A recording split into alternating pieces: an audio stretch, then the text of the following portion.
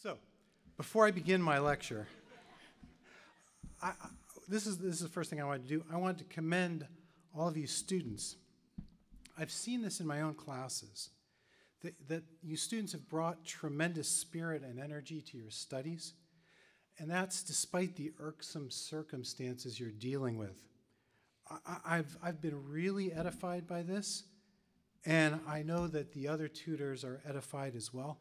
So I just wanted to thank you for that tremendous spirit you've shown. Tonight, I'm going to address the question of whether the discipline of logic is a necessary part of a liberal education. Now, from the very beginning of its existence, this college has devoted 3/4 of the freshman philosophy tutorial to the study of logic. So it's clear that our founders answered this question in the affirmative. And in this, they followed the older tradition of university education, which included logic among the 7 liberal arts. But for more than the past century, the vast majority of colleges and universities have answered that same question in the negative. Almost none of them require the study of logic. And some don't even offer an elective course on it. Now, their neglect of this discipline tells us loud and clear that they think a man might be well educated without having made the least formal study of logic. Now, so in this lecture, I will, unsurprisingly, defend our college's practice of requiring every student to study logic, to study it extensively and in detail. And in this defense, I will raise 3 objections against the inclusion of logic in the curriculum before I make the direct argument for its necessity. And then I'll use what we've learned in that argument to answer those objections. However, before I begin that defense, I'd like to remind you of what we're talking about when we use this phrase, liberal education. And I'd like to clarify what we mean when we use the word logic to name an academic discipline. Now, the word liberal comes from the Latin for free, and so it makes sense to say that a liberal education is the education appropriate to the free man. Now, we tend to think about this freedom in a superficial way. We think that a man is free when he's not restricted by rules, not hampered by responsibilities. We think that the free man has lots of time and is able to do whatever he pleases. But Aristotle, living in a society in which slavery was just as common as freedom, thought that just the opposite was the case. He saw that the slaves of his time often had more free time than the free men, and more opportunities to do as they pleased. Free men were burdened with responsibilities and left with relatively little free time. So, if free time and a lack of restrictions are not the marks of the free man, what is it that really distinguishes him from the slave? I think what distinguishes him is that the free man lives for his own sake and not for the sake of another, and the free man directs himself in his important actions. In contrast, the slave lives not for his own sake, but for the service of another, and in the important actions of his life, he does not direct himself, but he's ruled by another man. A liberal education, then, is the education that is appropriate to a man who's free in this sense of the term. Now, since learning is the point of any education, we need to ask, what is appropriate? We need to ask what is appropriate for a free man to learn in his liberal education. Now, since the free man directs his own actions, he needs to learn those sciences which teach a man how to live well. And so ethics and politics are necessary parts of a liberal education. But since he lives for his own sake, he also wants to study those sciences which are worth knowing for their own sake. Sciences such as mathematics, the philosophy of nature, metaphysics, and sacred theology. In such sciences, he learns the greatest truths about the greatest things, such as the nature of the universe, the immortality of the soul, and the existence of God. A liberal education, precisely because it is liberal, leaves aside disciplines such as engineering and agriculture. Useful as they are not worth knowing for their own sake, but only for the bridges they build or the crops they grow. And so, theology, philosophy, both speculative and moral, and mathematics form the chief parts of a liberal education. You might have noticed that I have not yet mentioned logic. And the reason is that logic, while I'm going to argue it's a necessary part of a liberal education, is not one of its chief parts. Logic plays a subordinate role in liberal education as one of the 7 liberal arts which are handmaids of the higher disciplines, especially theology and philosophy. But before we get into considering the role of logic in liberal education, I want to clarify what we mean when we use that word logic to name an academic discipline. Now, outside the confines of this college and a few other like-minded institutions, people rarely have any clear idea about what the academic discipline of logic teaches. But, and this is crucial, everyone has some idea of what it means to be logical. We call a man logical because what he says is logical, and we call what he says logical because it's clear and precise, because one part of what he says doesn't conflict with another part, because what he says later seems naturally to follow upon what he said before. In sum, a man is logical because what he says is precise, consistent, and orderly. Now, if that's what it means to be logical, then the academic discipline of logic probably aims at teaching us to be precise, consistent, and orderly in our thinking and in our speech. And in teaching us these things, it is in fact teaching us the order in which reason must proceed for the acquisition of knowledge. In other words, logic teaches us how to proceed from what we already know to a knowledge of what is as yet unknown. As St. Thomas puts it, logic teaches the mode of proceeding in all of the sciences. Now, what I've said so far about the academic discipline of logic has been very abstract. So let's look at it more concretely. What are the kinds of things that we learn about when we study logic?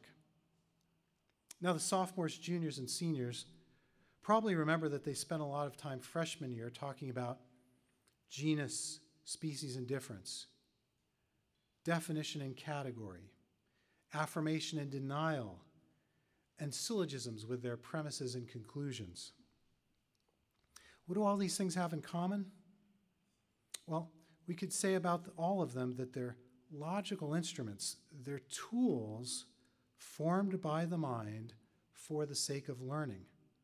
The student of logic studies these tools, learns how they ought to be formed and used, and learns the difference between a well-formed logical tool and one that's poorly formed. And in doing so, he learns the way in which he needs to go forward in learning any science. Now, the syllogism is the most obvious example of this kind of tool. Let's suppose that I've already figured out that the three angles of a triangle added together are equal to the sum of one of the exterior angles plus its adjacent angle. And then let's suppose that I already know that the sum of the exterior angle and the adjacent angle is equal to two right angles. What a syllogism is it's a logical tool that allows me to put those two statements together as premises and to reach a further conclusion. The sum of the exterior angle and the adjacent angle is two right angles, but the interior angles of a triangle are equal to that sum. Therefore, it necessarily follows that the interior angles of a triangle are equal to two right angles. Now, the syllogism here is the tool which I use to put an order between the two statements whose truth I already know, but in such a way that through them I learn some statement that I didn't yet know. And this is just one example of the kind of tool that we learn to form and use when we study logic. So let me try to sum up what I've said so far.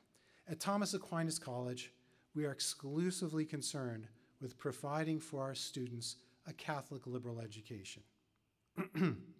That means that the chief objects of our studies are not the useful arts, but rather are those kinds of knowledge which are worth studying just for the sake of knowing them.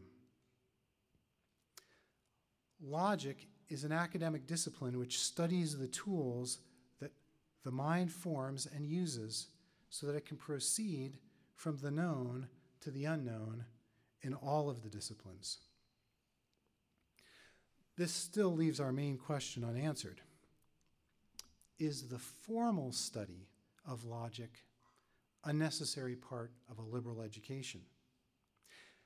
Now, at this point, you might think that our answer is obvious, but the practice of most universities tell us that it isn't obvious to them. So I intend to begin my defense of the formal study of logic by bringing forward three objections, three arguments against that position, three reasons someone might have for thinking that logic should not be part of a liberal education. And our objector might first argue in the following way. Liberal education is exclusively concerned with the study of those disciplines that are worth knowing for their own sake. But as our patron St. Thomas Aquinas himself says, logic is not a discipline worth knowing for its own sake. We only study it insofar as it's useful for knowing other things. Therefore, logic should not be a part of a liberal education. Now, of course, the defender of logic might point out that logic could belong in a liberal education, at least insofar as it's useful for learning the sciences, which are parts of a liberal education. But our objector has an answer to that. He contends that the human mind cannot help knowing all the logic that it really needs. He points out that we have extensive experience in our lives of ordinary men, non-logicians, making affirmations and denials, drawing conclusions from premises, and even giving definitions of the terms they use. And we ourselves frequently do the same.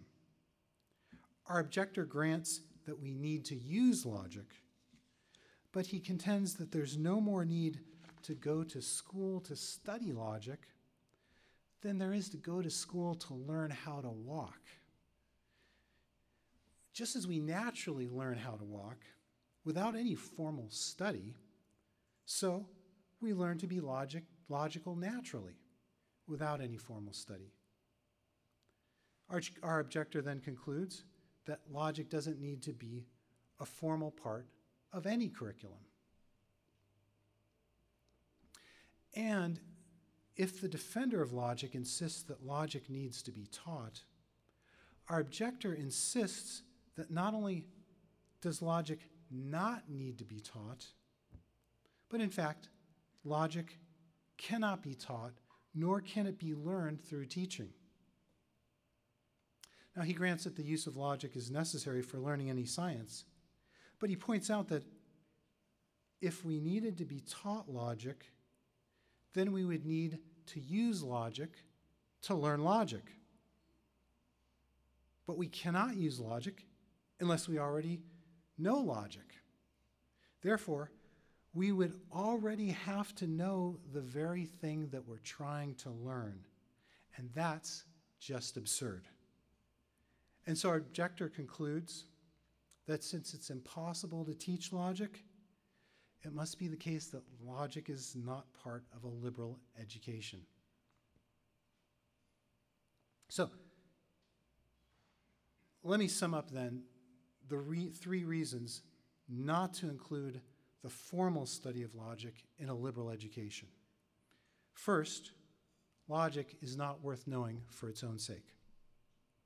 Second, logic is learned naturally.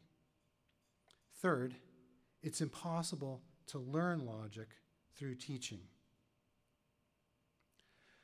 Now, I am going to answer these objections, but I want to leave them aside for the moment in order to make the direct case that the discipline of logic must be included in a curriculum of liberal education. Now, I could make such a case at a very universal and abstract level. But I thought that we would learn more about the necessity of logic by seeing that necessity in a particular example. Moreover, the third objection reminded me of a crucial section of a text that all of us, even the freshmen, have read, Plato's dialogue, Meno.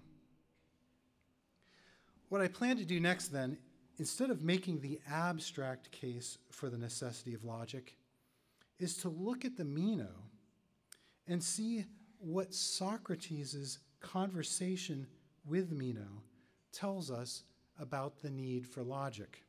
And it turns out that it tells us quite a bit. Now, in case you don't remember, Meno begins the dialogue abruptly by challenging Socrates with this question. Can you tell me, Socrates, whether virtue can be taught? Now, Socrates takes Meno by surprise with his frank admission that he cannot tell Meno whether virtue can be taught. But he surprises him even more with the reason he gives for this inability. Socrates says, I am so far from knowing whether virtue can be taught that I do not even have any knowledge of what virtue is. And Socrates further explains the relevance of this reason. If I do not know what something is, how could I know what properties it possesses?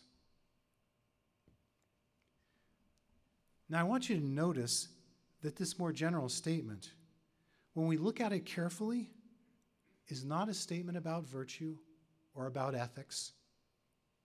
It's a statement of a logical principle.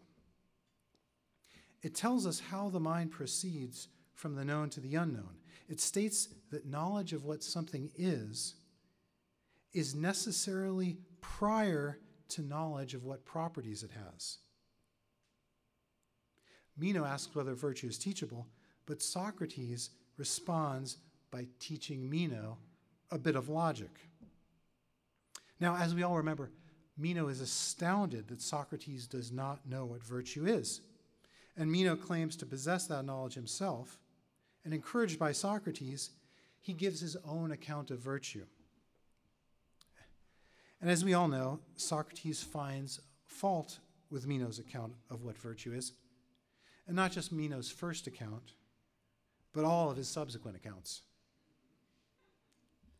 But what I want us to notice is the kind of fault he finds with those accounts. Socrates doesn't exactly object to the truth of the statements that Meno makes about virtue. In fact, as you go along in the dialogue, many of those statements were suggested by Socrates himself, and Meno merely agrees to them. What Socrates objects to in Meno's accounts is that they are not the right kind of answer. The question, what is virtue, demands a well-formed definition for its answer. But Meno's definitions are all badly formed. So in this dialogue, Socrates is showing us that Meno's problem is not so much an ignorance of virtue as it is an ignorance of logic.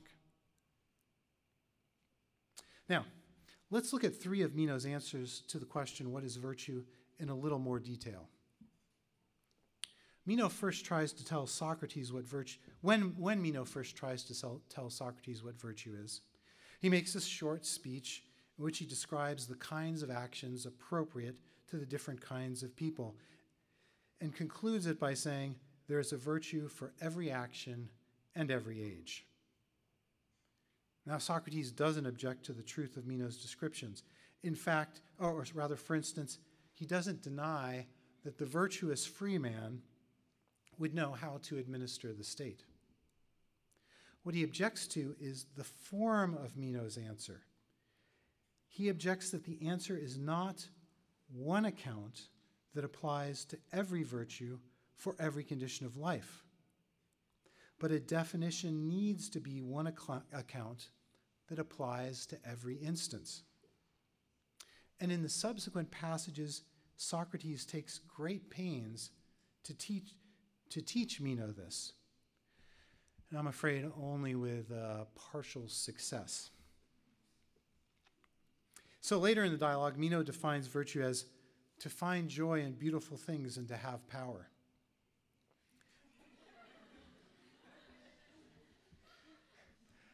Again, Socrates does not disagree with that statement that virtuous men find joy in beautiful things, but what he denies is that such a statement constitutes a part of a definition of virtue.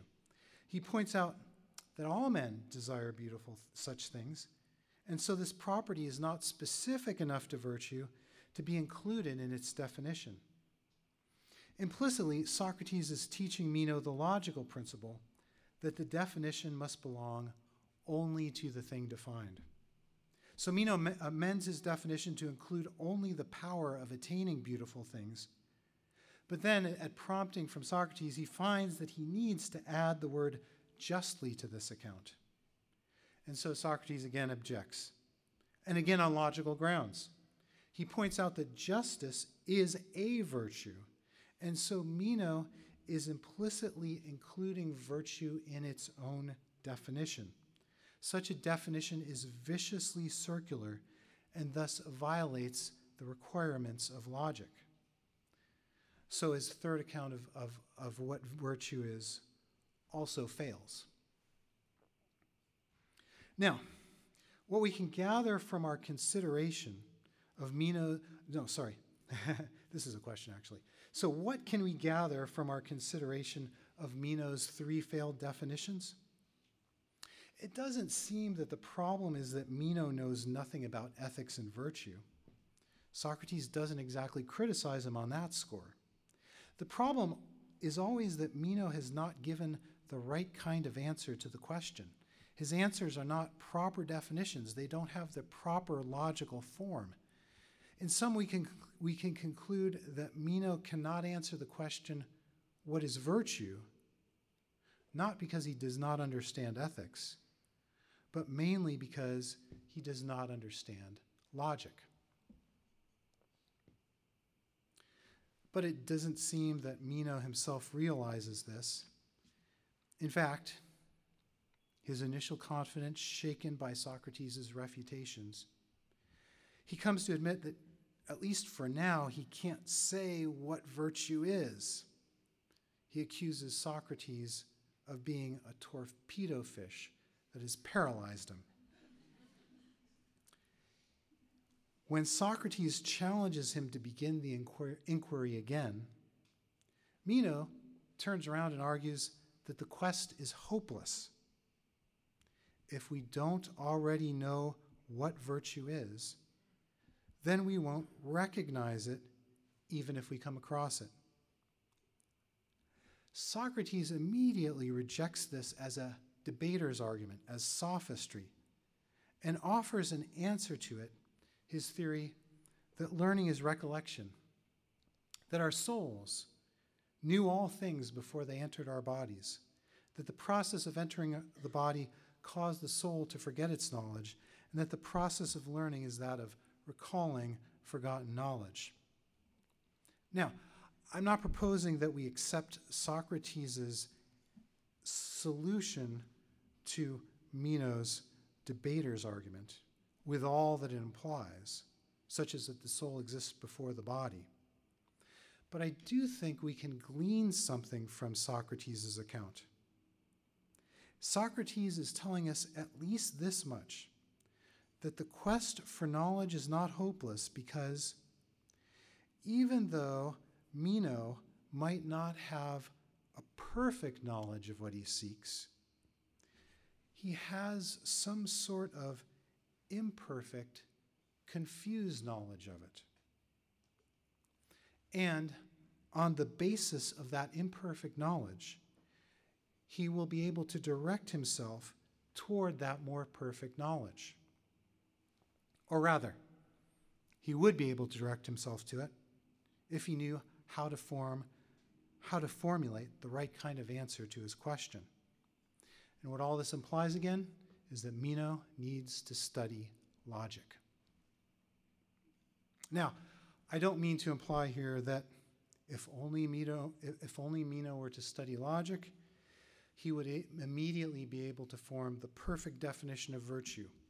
Other causes of knowledge come into play as well. Logic is not sufficient to guarantee learning by itself. But the way in which Meno fails shows us that the ability to direct our minds from the known to the unknown is not a product of nature, but has to be acquired by study. That is, we cannot know what something is perfectly unless we can define it. And we cannot define it unless we know what a definition is. And we're not born knowing that, nor do we come to know it automatically. Rather, we have to learn how to formulate a definition, and that only happens through the study of the academic discipline which teaches this, the science of logic. Meno's failure then gives us an insight into why logic is a necessary part of a liberal education. Logic supplies the mind with the tools that it needs, but does not naturally possess, to acquire knowledge of the highest things, things worth knowing for their own sake. Now, our examination of the dialogue Meno has not only enabled us to make a direct argument for the necessity of logic, it's also provided us with the principles necessary to answer our three objections. The first objection pointed out that logic is not worth knowing for its own sake. Our answer is that the immediate end of logic is to help the mind to come to know things worth knowing in themselves. Without logic, the mind cannot acquire such knowledge, and so without logic, liberal education is doomed to failure. Our answer does not imply that logic is one of the chief parts of a liberal education, only that it is a necessary, although subordinate, part. Our second objection asserted that we come to know logic naturally, through our common experience of thinking and learning. Although the incidents of the dialogue Meno are perhaps fictional, what they portray is true to life. Meno does not know how to proceed from the known to the unknown and does not know how to formulate a definition. Moreover, he has trouble learning these things despite the pains taken by Socrates to teach him. And Meno is not a newcomer to the intellectual life. He mentions that he studied with Gorgias, one of the most famous intellectuals of his time. So the Meno shows us that we do not learn logic automatically, as the objection asserted, but that it must be the object of deliberate study. Now, the third objection is perhaps the most difficult to answer. It argued that logic is impossible to learn because you could only learn it if you already knew it. You might notice now that this objection is a lot like Meno's debater's argument against looking for the definition of virtue. Now, in answering Meno, we saw that there is a state of mind between complete ignorance of virtue and perfect knowledge of it. A state of imperfect, confused knowledge, which can be the basis for a more perfect knowledge of virtue. Such a state of mind is possible not just for the knowledge of virtue, but also for the knowledge of logic. As the objector pointed out, we all have a lot of experience trying to define terms and argue points, and we have even more experience of others doing the same. From that fund of experience, we build up an imperfect understanding of definition and argumentation, and that imperfect understanding is, as St. Albert the Great calls it, a kind of natural logic. And that natural logic, in two ways, is the source for a more perfect grasp of the science of logic. In one way, it's the source of a more perfect knowledge of the science of logic, because it's the known from which our minds proceed to an understanding of what is yet unknown. Natural logic contains the seeds of the logical discipline that was investigated by Socrates and Plato, and that was brought to completion by Aristotle. But in another way, it's the source of a more perfect grasp of the science of logic, insofar as it provides some guidance to the mind as it proceeds from the known to the unknown in logic. Our natural logic provides a method of proceeding to use in our study of logic. And the result of that study is a more perfect grasp of the method of proceeding, which can then be used to guide a second investigation into the science of logic. The ultimate result of such a process is a complete grasp of the method of proceeding common to every science, that is, a complete grasp of logic. And so, what the objector thought of as a vicious circle really turns out to be a virtuous circle, a circle in which the mind, by reflecting on its own activity, brings that activity to a greater and greater perfection. Now, a tough-looking panda bear walked into a restaurant and demanded dinner.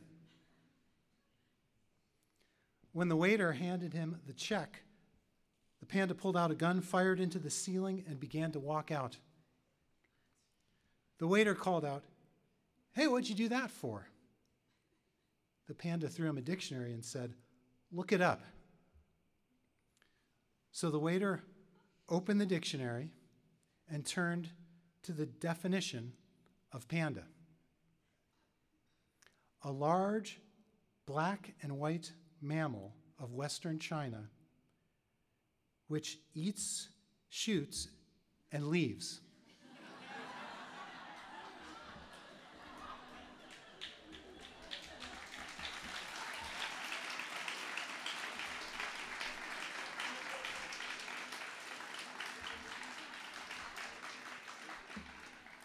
I thought I'd wake up some of the tutors there. What's going on? He's talking about a panda. How does this relate to logic?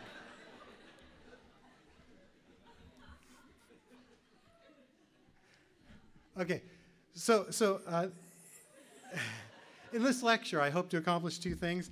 First, I wanted to answer the three objections, which I think can in some way explain the neglect of logic in higher education these days.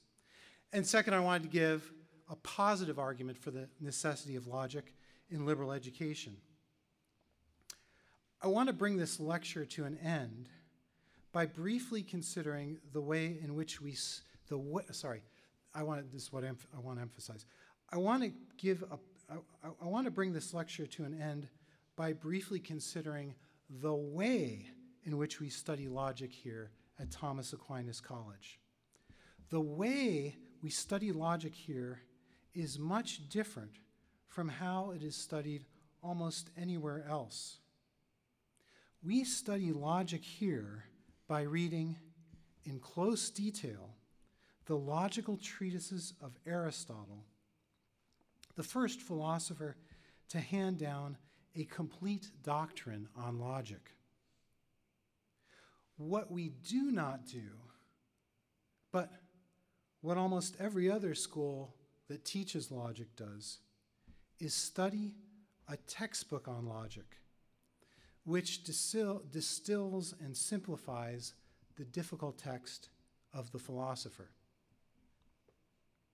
Now, of course, the most obvious reason that we do this is because the reading of original texts instead of textbooks is one of the principal methods of the educational program here. We are, in an important sense, a great book school, but there is a more particular reason for doing this in the case of logic. To understand this more particular reason, it's helpful to compare the principal parts of liberal education, the speculative sciences, with the mechanical arts. Now, the speculative sciences, such as mathematics, philosophy of nature, and first philosophy, are called speculative not because they consist of guesswork and uncertainty, but rather because their goal is an act of intellectual looking, an act of seeing the truth. That is, these sciences pursue knowledge for its own sake. And so we study them even though our knowledge of them likely has no other use. They are speculative not because they're uncertain or guesswork, but because they're above being practical. The mechanical arts, on the other hand, such as carpentry, architecture, and engineering, are practical because we learn the truth in them in order to bring about some result apart from the knowing. The carpenter learns to make a chair. The engineer learns to design a strong bridge. The architect, a beautiful building. And this leads to a second distinction. Because the practical arts produce a tangible result in the physical world, we can use that tangible product to judge whether the art is properly known. For example, if an engineer builds a bridge and the bridge collapses, we can judge that there was some problem with his grasp of engineering. If a doctor treats many sick people and none of them recover, we can conclude that his knowledge of medicine is at fault. But here's the problem. The speculative sciences do not make a product. Therefore, we cannot judge their conclusions by examining their practical results. And so how do we judge the conclusions of a speculative science? We can only judge them by comparing them with the first principles of the science and seeing whether the conclusions necessarily follow from those first principles. For example, we do not judge Euclid's proof of the Pythagorean theorem by making and measuring physical triangles. That's not how we do it.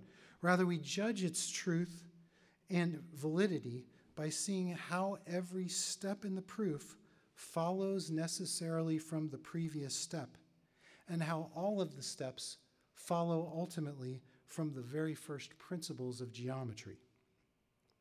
A practical science can be judged by its results, but a speculative science can be judged only by its principles. And then we ask ourselves the question, what kind of science is logic in this respect? On the one hand, it is not in itself a speculative science because its conclusions are not worth knowing for their own sake. It's not worth knowing how to make a definition or a syllogism unless you're going to use that knowledge. But logic is not a practical science either. It does not produce a tangible product in the physical world. All it produces is a method by which the mind can guide itself from the known to the unknown.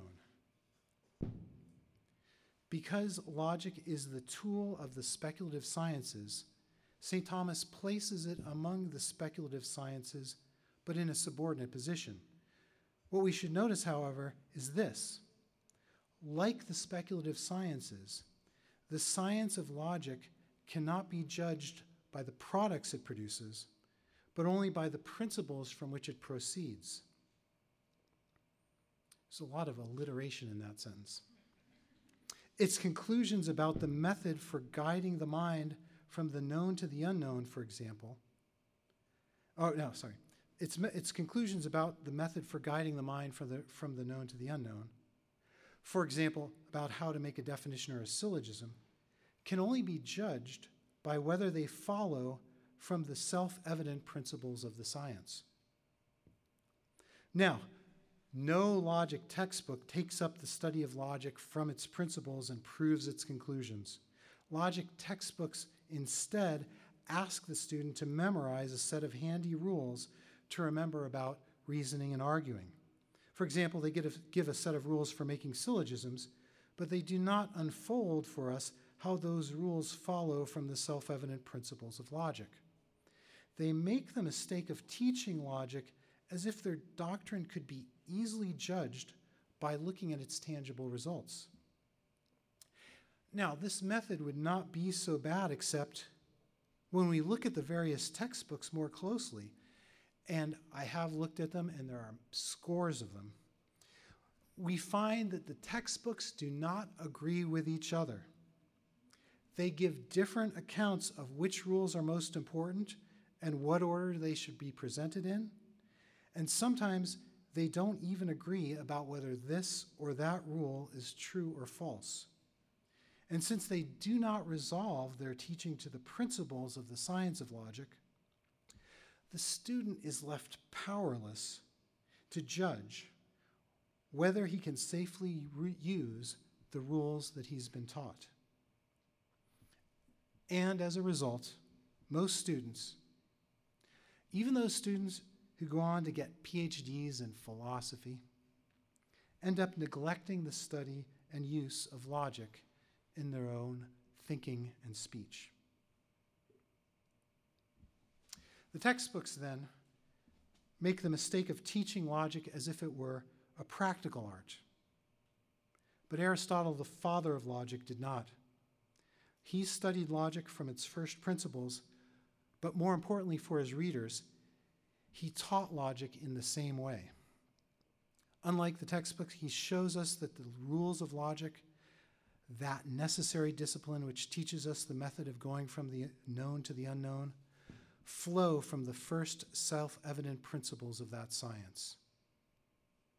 And so we find that it is necessary for a liberal education not just to study logic, but to study it in the way that we do, by reading carefully the logical treatises of Aristotle. Thank you for your attention.